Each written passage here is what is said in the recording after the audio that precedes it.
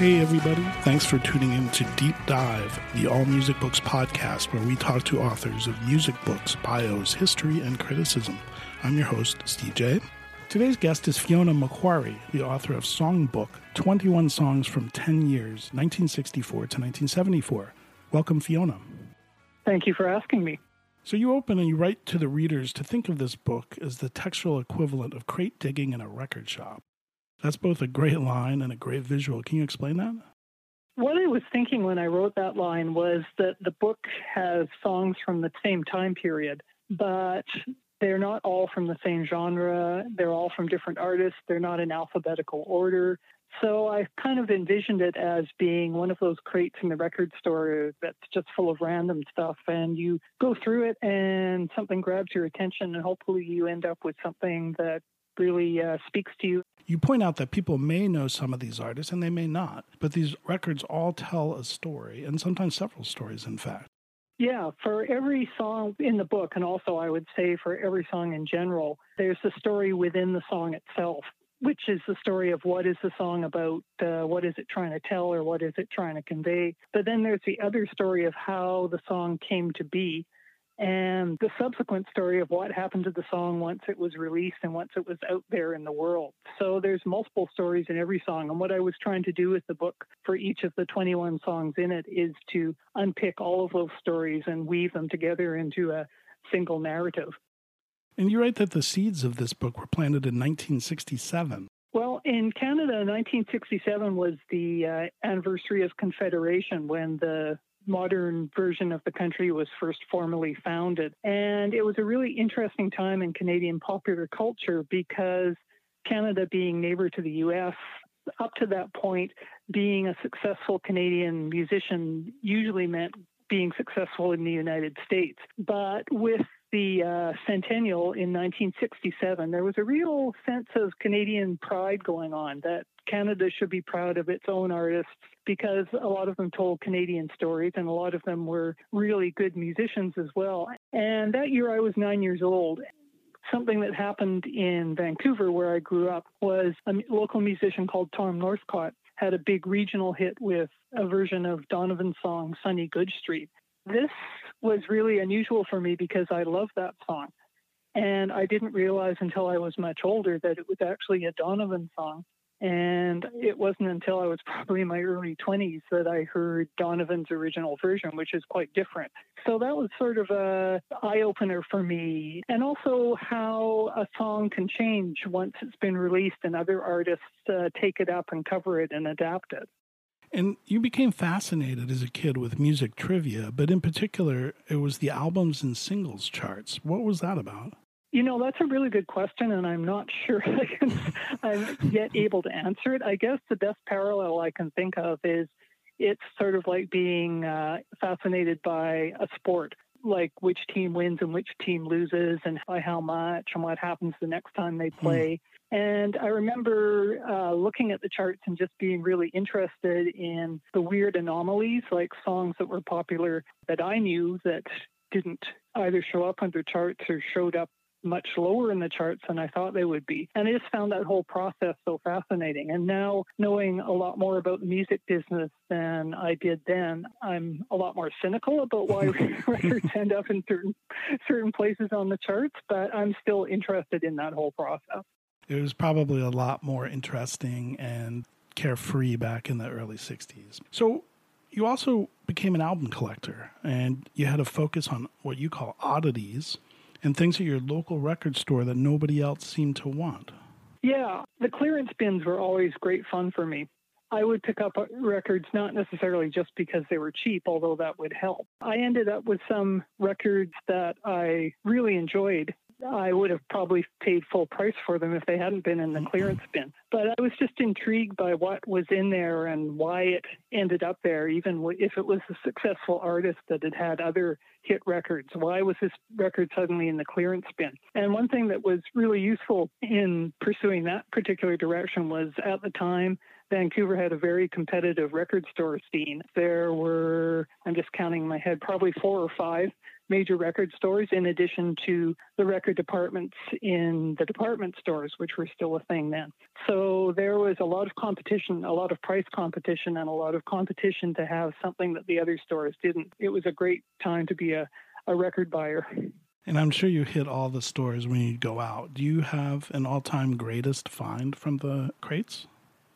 The ones that I treasure the most, and most of which I still have, is that was also during the time when bootlegs started coming out on vinyl. And I have a couple of Elton John bootlegs that are studio demos and work that he did before he became famous. They also have a lot of tracks that haven't been released formally and that aren't even on YouTube. So those have a special place in my heart. Yeah, those were always super exciting. Let's talk about your book. The music magazine Shindig played a big role in the birth of this book, too. Absolutely, yep, because Songbook was the editors of Shindig's idea. A couple of years ago, they put out a call on their Facebook page. Shindig is co-edited by Andy Morton and John Mojo Mills.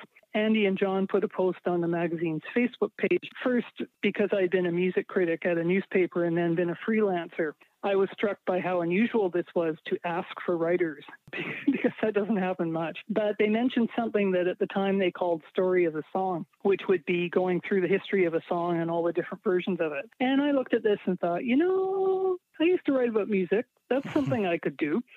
So I sent them a note and said, here's what I'd like to do. And they said, sure, okay, what song do you want to do? And the first one that came to mind was Sunny Good Street, partly because I thought Tom Northcott's version should get a lot more attention than it ever did outside of British Columbia. So they explained what they wanted. The last time I had written about music, even as a freelancer, this is going to sound like the days when dinosaurs roamed the earth, but there was no YouTube. There was no secondhand songs website. There was very little internet. So I had all these resources now that I didn't have the last time I wrote about music. And I also have a bookshelf full of books that have followed me through many house moves that are reference books on music and rock history. So I kind of pulled all this together, sent it off to John and Andy. I just had no idea what they were going to make of it, but I had fun doing it. And they ended up putting it in the magazine. And that sort of kicked off a whole series of what became called Songbook. And it was also through Shindig that the book happened, because another writer at Shindig, Greg Healy, had published a book with the same publisher of his stories about 1950s and 60s British children's TV shows and how they reflected what was going on in British society at the time. So Greg contacted me and said, Songbook would make a great book. Why don't you contact my publisher? And that's how it happened. The rest is history. Your book is a really interesting one. There are some curiosities, and it's 64 to 74, so some of them I didn't know, such as the Canadian one you mentioned, but it's a great book to go back and listen to things and discover new things. I have to ask, why 21 songs?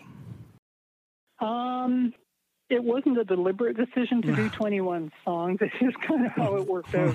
I had a certain number of Shindig columns that I used as a basis for about a third of the chapters. And I didn't want to make the book too overwhelming in terms of length. I wanted the songs to really stand out and not just to be one in a series. And with the length of chapters, 21 songs, it seemed to be just about the right number. So it really wasn't a conscious decision. It's just how it ended up.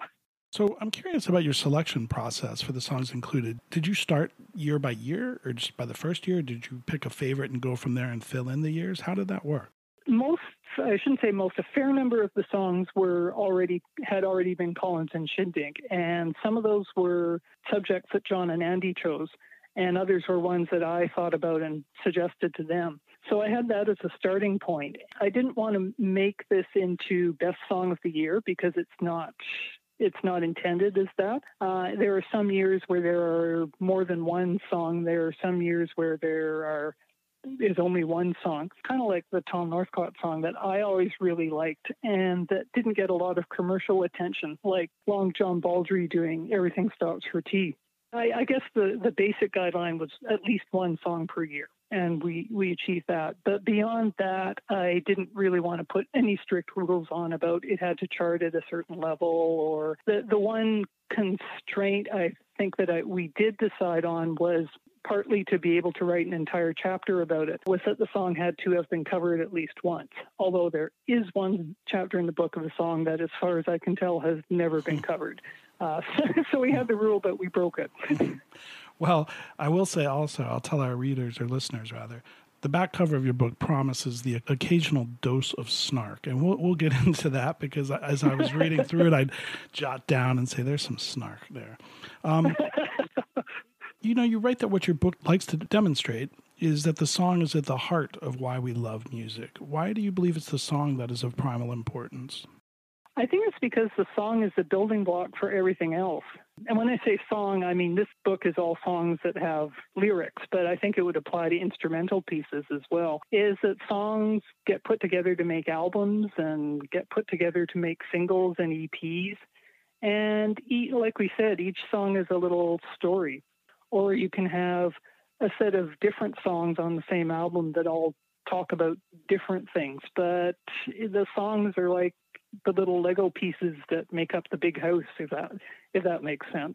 Absolutely. Let's dig into some of those songs and their stories. I made some notes and picked some out. And one of your early entries is a song that, to me, really speaks to what you're talking about, songs and their origins and where they might go by other artists.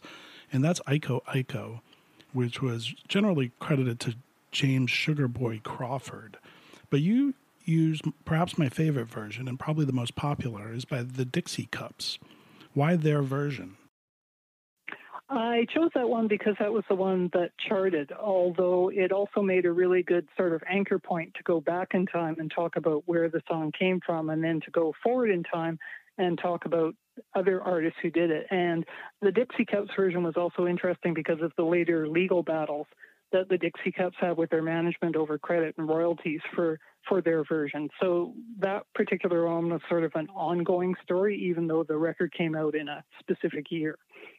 Yeah, that's an interesting one because that's one of the songs in the book that has a lot of stories. Certainly one story behind the song is obscured by the bouncy sing-along feel of that version, but it's an often, some violence or bad feelings, I guess.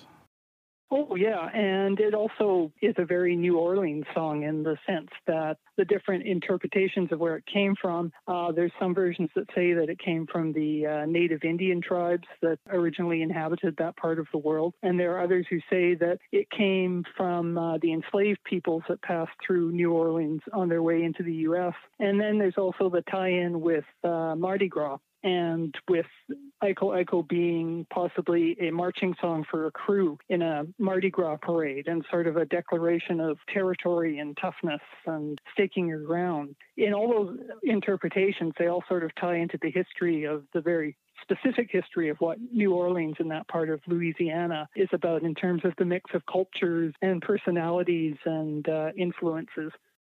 And if Dixie Cups version is 1A, then 1B for me has got to be Dr. John's Take, who obviously is the New Orleans king. And you tell a very cool story of how that song was picked to be the single. Can you tell that story to our listeners? Yeah, I love this story too. It was his little daughter. He played the record to her and asked her which song should be the single, and she chose that one. I think that also speaks to, I don't want to say loose because that sounds kind of unprofessional, but how things were different in the record industry then. I don't know if you could go to a label now and say my 2-year-old daughter thinks this should be the single, and they they would listen to you. But yeah, it's a great story.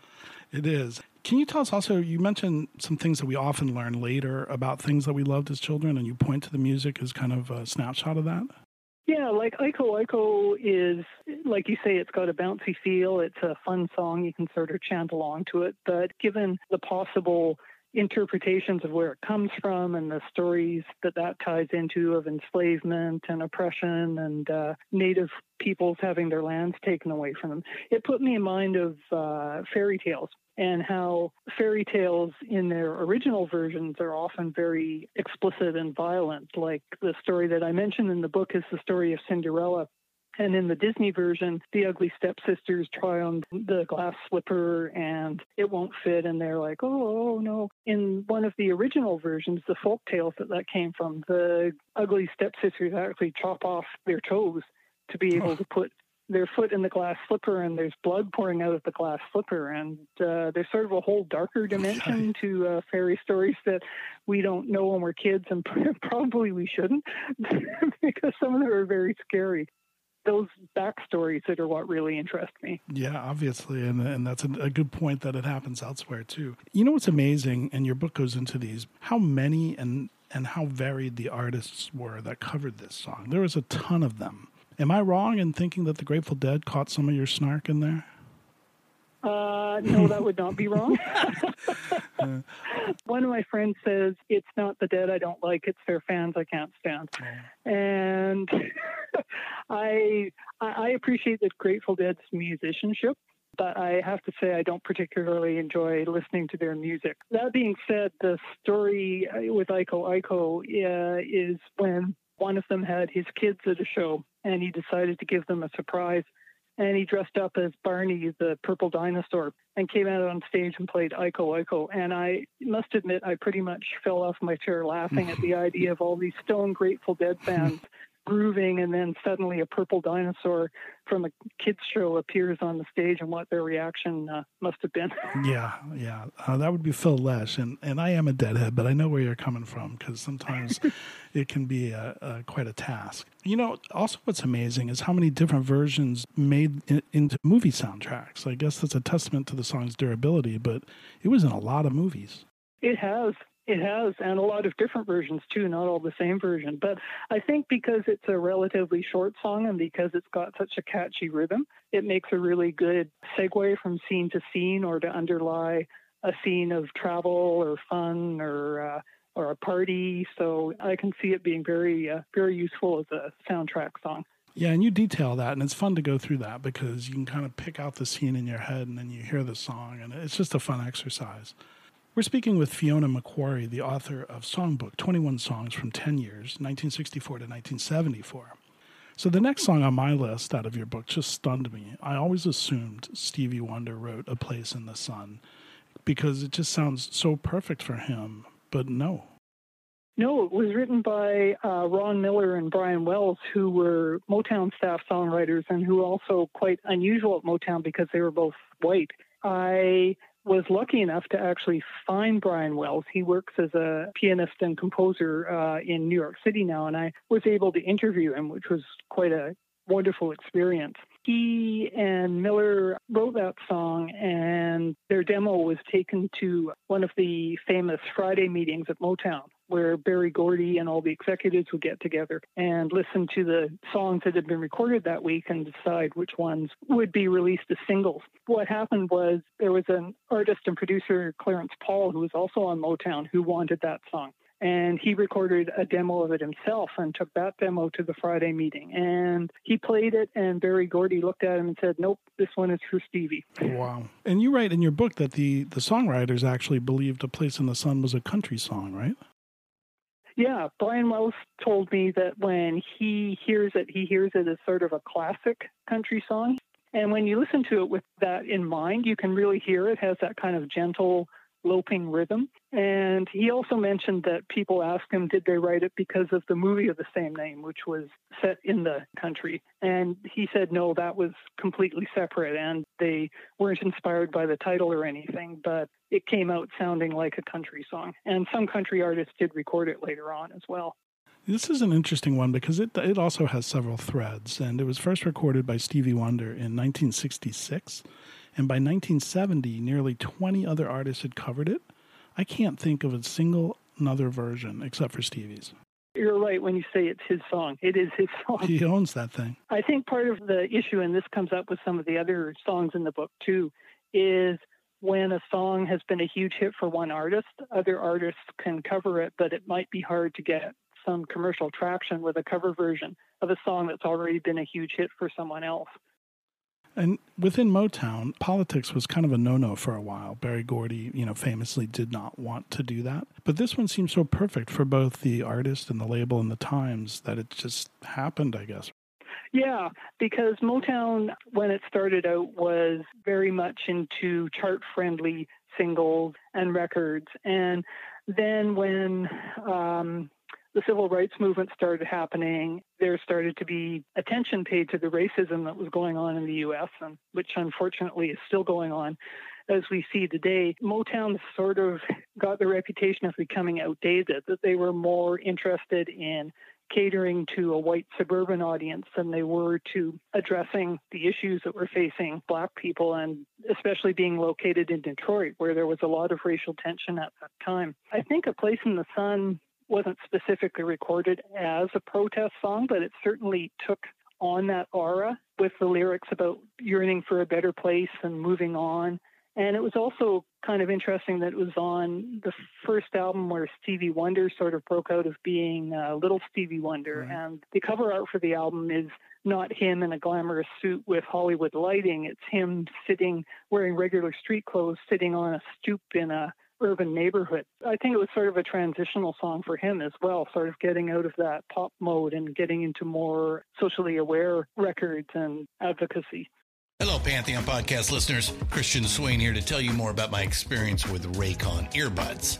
Our family now has 3 pairs of Raycon earbuds around the house, and my wife just grabbed a pair of the Headphone Pros to replace some headphones from a company that was double the price. And yes, she loves them. Now, if you haven't pulled the trigger on a pair of Raycons, or even if you have, but you're in the market for another pair because they're just that good, well, now is the time to check them out, because they just launched their upgraded model of the best-selling everyday earbuds. With Raycon's upgraded everyday earbuds, now you also get active noise cancellation, ergonomic design, and multi-point connectivity that lets you pair with 2 devices at once. New quick charge function, 3 customizable sound styles, plus awareness mode. Available in a variety of vibrant new colors to complement any and all skin tones. I even have a pair of earbuds in a cool green color. I have tried just about every earbud known to humankind, and these Raycons are fantastic. Seriously, if you've been wanting to check out Raycons, there truly is no better time. You're going to ask yourself why you didn't check them out sooner, and Raycon offers a 30-day happiness guarantee. So what are you waiting for? Go to buyraycon.com/Pantheon today to get 20% off your Raycon order, plus free shipping. That's right, you'll get 20% off and free shipping at buyraycon.com/Pantheon. buyraycon.com/Pantheon. And the Temptations and Diana Ross and the Supremes would also record this song together. And that was rather contentious, according to your book. Yeah, it was, because both of those acts were going through some difficult times when they worked together. It might even be a stretch to say together, because they may not have even been in the studio at the same time. The Motown had this strategy with their artists for some of them they called piggybacking, which would be to take an artist that attracted one audience and an artist that attracted a different audience and get them to make a record together so that they could each draw on the other artist's audience. At the time, this was also when Berry Gordy decided that Diana Ross should be pushed as either as a solo artist or as the leader of the Supremes.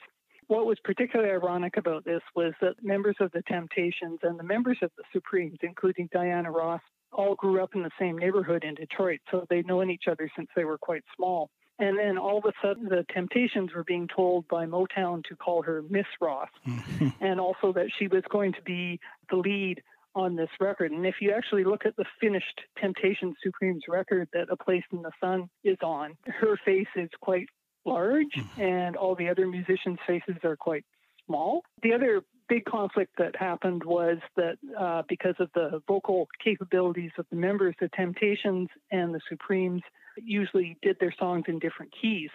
When they first got together to work on this song, it was for a TV special. All the music was written in the Temptations keys.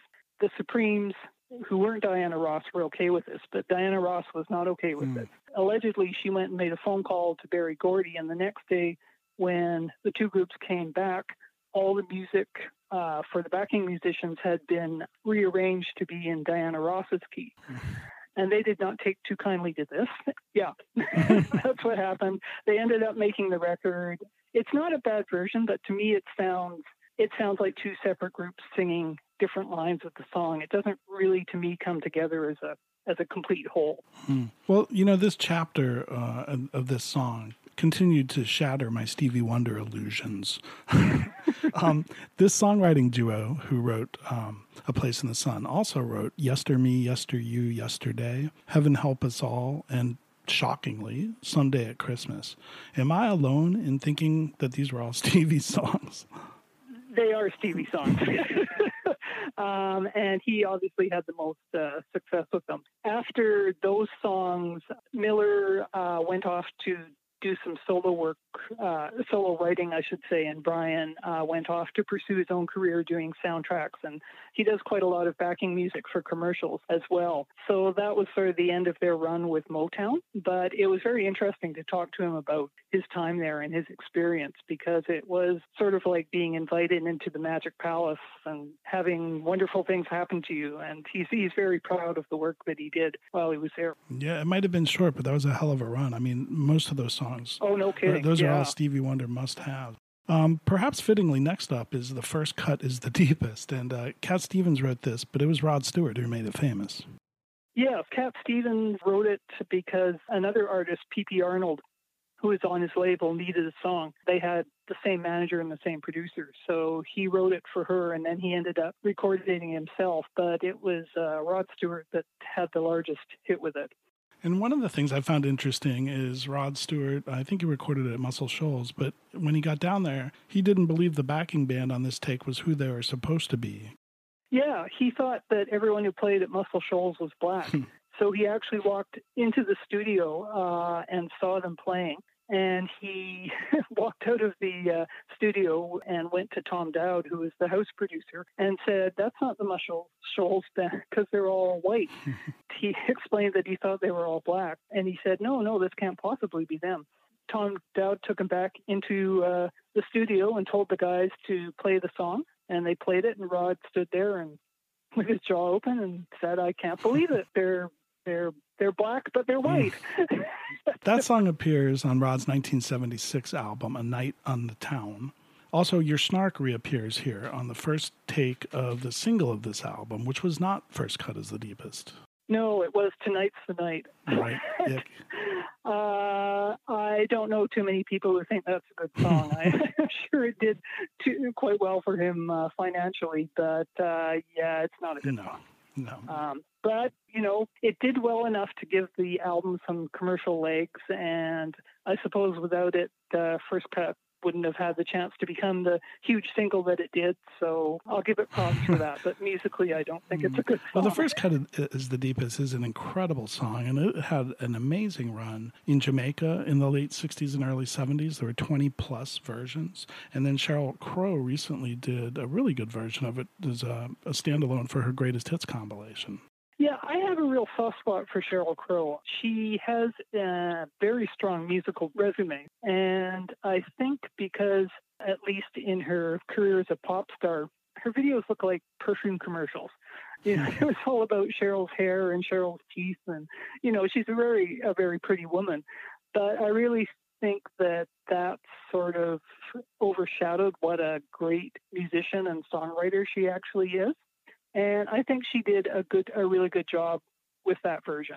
It wasn't maybe as widely known as some of the others because it was an album-only track on her greatest hit, but I think she did a really fine job with it. Yeah, I'm wondering how Rod's version gets down to, well, actually, it wouldn't have been his. It would have been Cat Stevens because it was the late 60s and the early 70s in Jamaica, and I'm sure they didn't know Tonight's the Night yet. There's a whole run of those songs, mostly with female vocals, but it's some great versions of that. They hone pretty closely to the original, too, so it's worth exploring. Oh, very much so, yeah. Let's talk Feelin' All Right. You introduced this song and its story, saying it's a song about turmoil and uncertainty, and that's exactly what it caused for Dave Mason, the writer, and Joe Cocker, who covered the song. What's that all about? Well, if you listen to the lyrics of the song, it's about being unsure, but feeling all right, but still not quite sure about how things are going. And Dave Mason at that point was in traffic, but he was also in and out of traffic a couple of times. He quit because he didn't like the touring, and then he came back. I think he also felt, and this came out in his later interviews about that song, because Traffic worked communally. They did the finding ourselves in the country shtick where you rent a big house and everybody goes and lives there. And I think he felt that the music that was developed out of that communal living and communal jamming, that maybe he didn't get as much credit as he should have for its contributions. He also, according to him, signed a really bad publishing deal where he didn't get as much royalties as he thought he should have from the later success of the song. For Joe Cocker, too, he had a huge hit with that song, obviously, but he was also struggling with how popular he had suddenly become, and the Mad Dogs and Englishmen tour, which was successful in some ways, but which was a complete train wreck in other ways. He knew right from the start that he wasn't a songwriter, that his strength was in covering, and I think he's one of the most brilliant cover artists of all time. So I think he was sure in that sense that that's where his musical direction lay, but I think he was trying to figure out, how do I go about and get there? Yeah, and it ended up kind of career highlight meets ambivalence for both of them. Very much so. Dave Mason still does the song live. Joe Cocker, it was a part of his set right up until he passed away. Actually, one of the really interesting versions of it is some of the live versions that you can see on YouTube that he did towards the end of his career, and it's still a great live song. He just did it so well. Speaking of great live versions, you sent me down a YouTube wormhole suggesting, I check out, not me, but the reader, check out the live version with Isaac Hayes in 1974 with the Osmond Brothers. That is, that was strange. It was strange, but it's it's actually not a bad version. It's not as cringeworthy as you would think. Listening to those names of those two artists together, like, what? It's actually a pretty good version. The Osmonds, they do a certain type of music, but they are decent musicians. There were family acts that have a lot worse musicians in them. They took what they did quite seriously, and obviously they're not on the same musical plane as Isaac Hayes, but it's a better version than you would expect, let's put it that way. It is actually funkier than I might have imagined until Donnie chimes in. Well, as soon as he comes in, it's over, but it's quite a take, I'll give it that. I think, it points to that song, too, and the durability and the lives that it has. You mentioned Joe Cocker and his live act, and of course, there is a classic Joe Cocker, John Belushi take on that song on Saturday Night Live in 1976. And I do have to say, Joe must have a pretty damn good sense of humor because that is hilarious. Yeah, I agree. He must have had a fabulous sense of humor, not only to go on the highest rated late night TV show and do it, but to have someone imitating him right next to him. I think that shows a really good attitude, a lot of confidence in what he was doing, and not taking himself too seriously. Agreed. And I think that's one of my favorite clips of that song. It is really good. I mean, it's also a great band behind him, and it's just so funny to watch because Belushi is dead on. We're speaking with Fiona McQuarrie, whose book, Songbook, 21 Songs from 10 years, 1964 to 1974, is out now. Here's my last one, and boy, was I not suspecting this in your book. It is perhaps my favorite Brian Eno album, Taking Tiger Mountain by Strategy. And if you didn't have me before, you had me with this opening sentence, art rock. The very words can induce repulsion even in experienced music fans. Yeah, I've been to way too many concerts that are art rock. People who look grim, who are crashing industrial things together on stage. I don't want to diss bands that do that and do it well, because I do think there is a lot of value and a lot of importance in challenging what people think of as music and getting them to expand their perception a little bit. But sometimes it's just like, oh, get over yourself. Well, you go on. That there's more in that paragraph, dear listeners, that if you pick it up, I could have quoted the whole paragraph. It was hilarious. But the song that closes out 1974 in your book is The True Wheel from that album. And I have to say, why this song? What's the story? And also note that, for Brian Eno, mostly I think in album terms, not song terms. So I did have to go back and kind of dig this up and listen specifically to that track.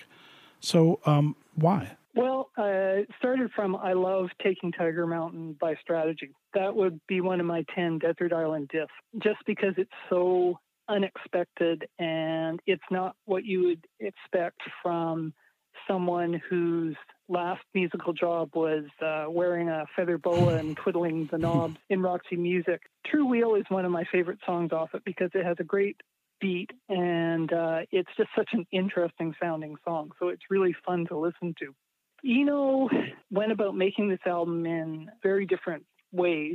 He recorded a whole lot of stuff on tape, and when I say stuff, I mean stuff, like just little musical ideas and thoughts and lyrics. He got Phil Manzanera, the guitarist in Roxy Music, to go through the tapes and pick out stuff that could be developed into a song. The album has a theme in a way that the title references. The songs on Taking Tiger Mountain are all very different from each other. And they're just so different sounding, not in a harsh or discordant way. In some ways, it's actually a very poppy sounding record.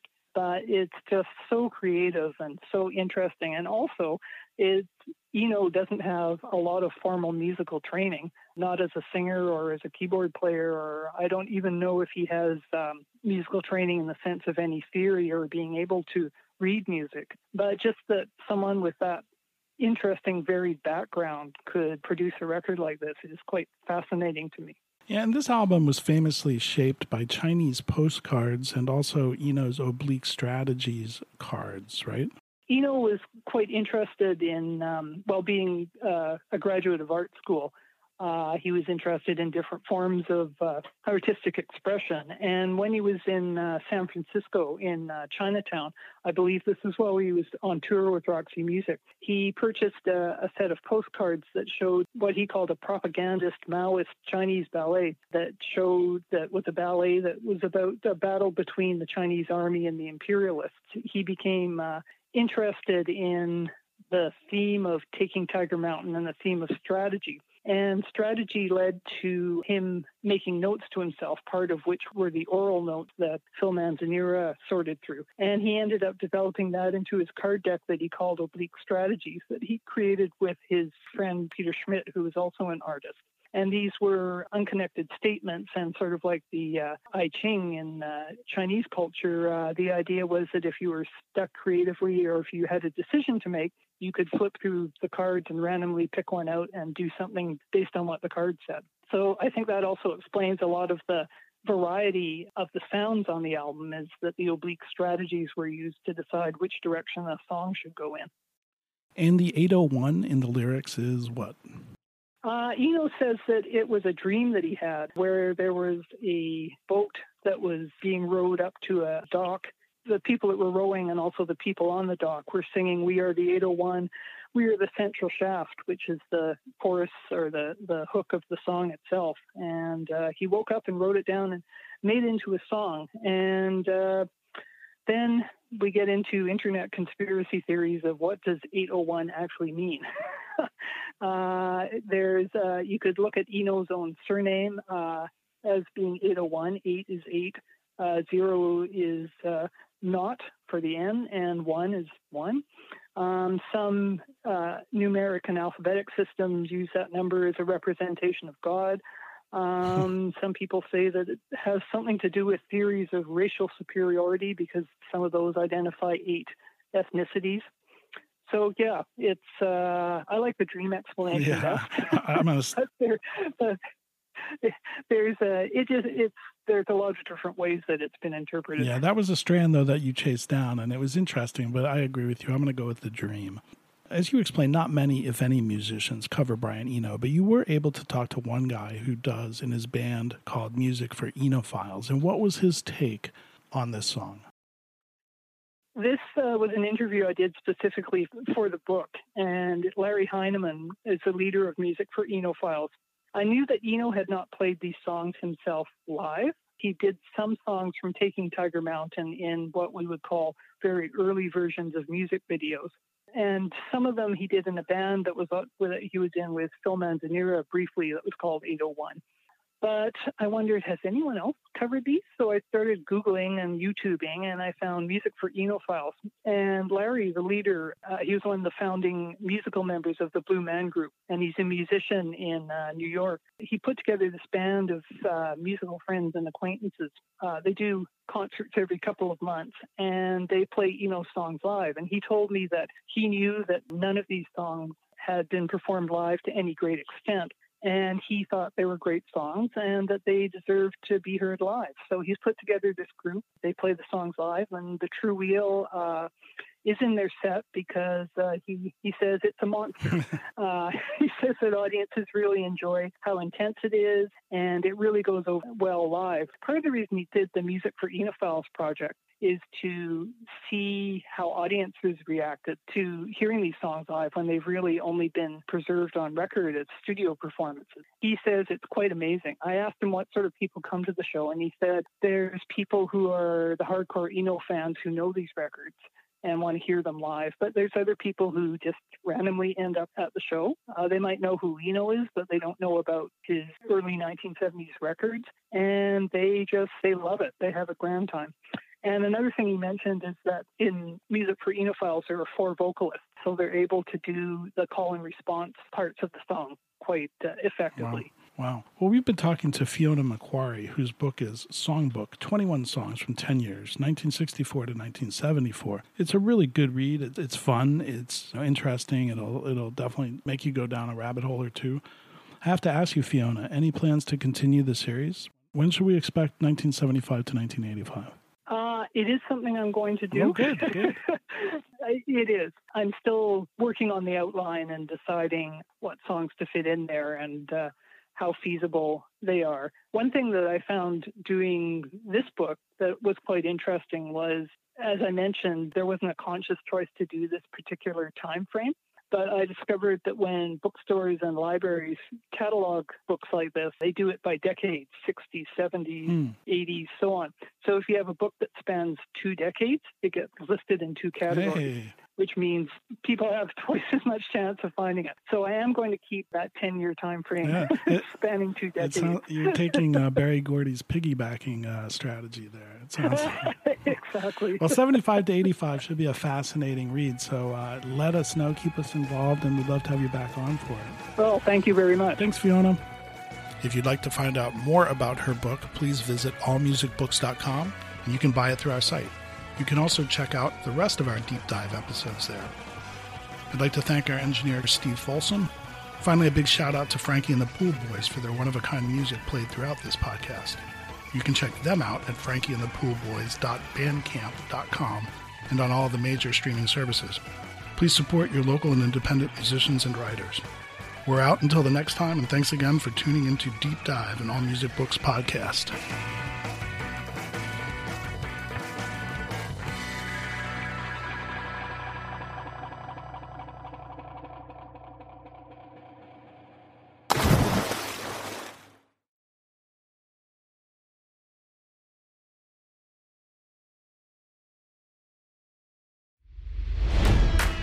It's NFL draft season, and that means it's time to start thinking about fantasy football. FantasyPoints.com features industry-leading experts and prognosticators using proprietary hand-charted data to help you score more fantasy points. FantasyPoints.com is the place to go for whatever kind of fantasy football you play. Whether you play fantasy football, daily fantasy sports, or do a little bit of everything, Fantasy Points has the meticulously researched content to guide you to victory. And why wait for the fall? Fantasy Points also covers the new spring football league, the UFL. Join the guru, John Hansen, Scott Barrett, Joe Dolan, and other massive names in the fantasy football universe with an exclusive offer. Use code Pantheon for 15% off any Fantasy Points package, including the all-in package, with access to every article, tool, and data nugget that Fantasy Points has to offer. That's FantasyPoints.com and code Pantheon for 15% off at Fantasy Points. FantasyPoints.com, code Pantheon. Score more fantasy points.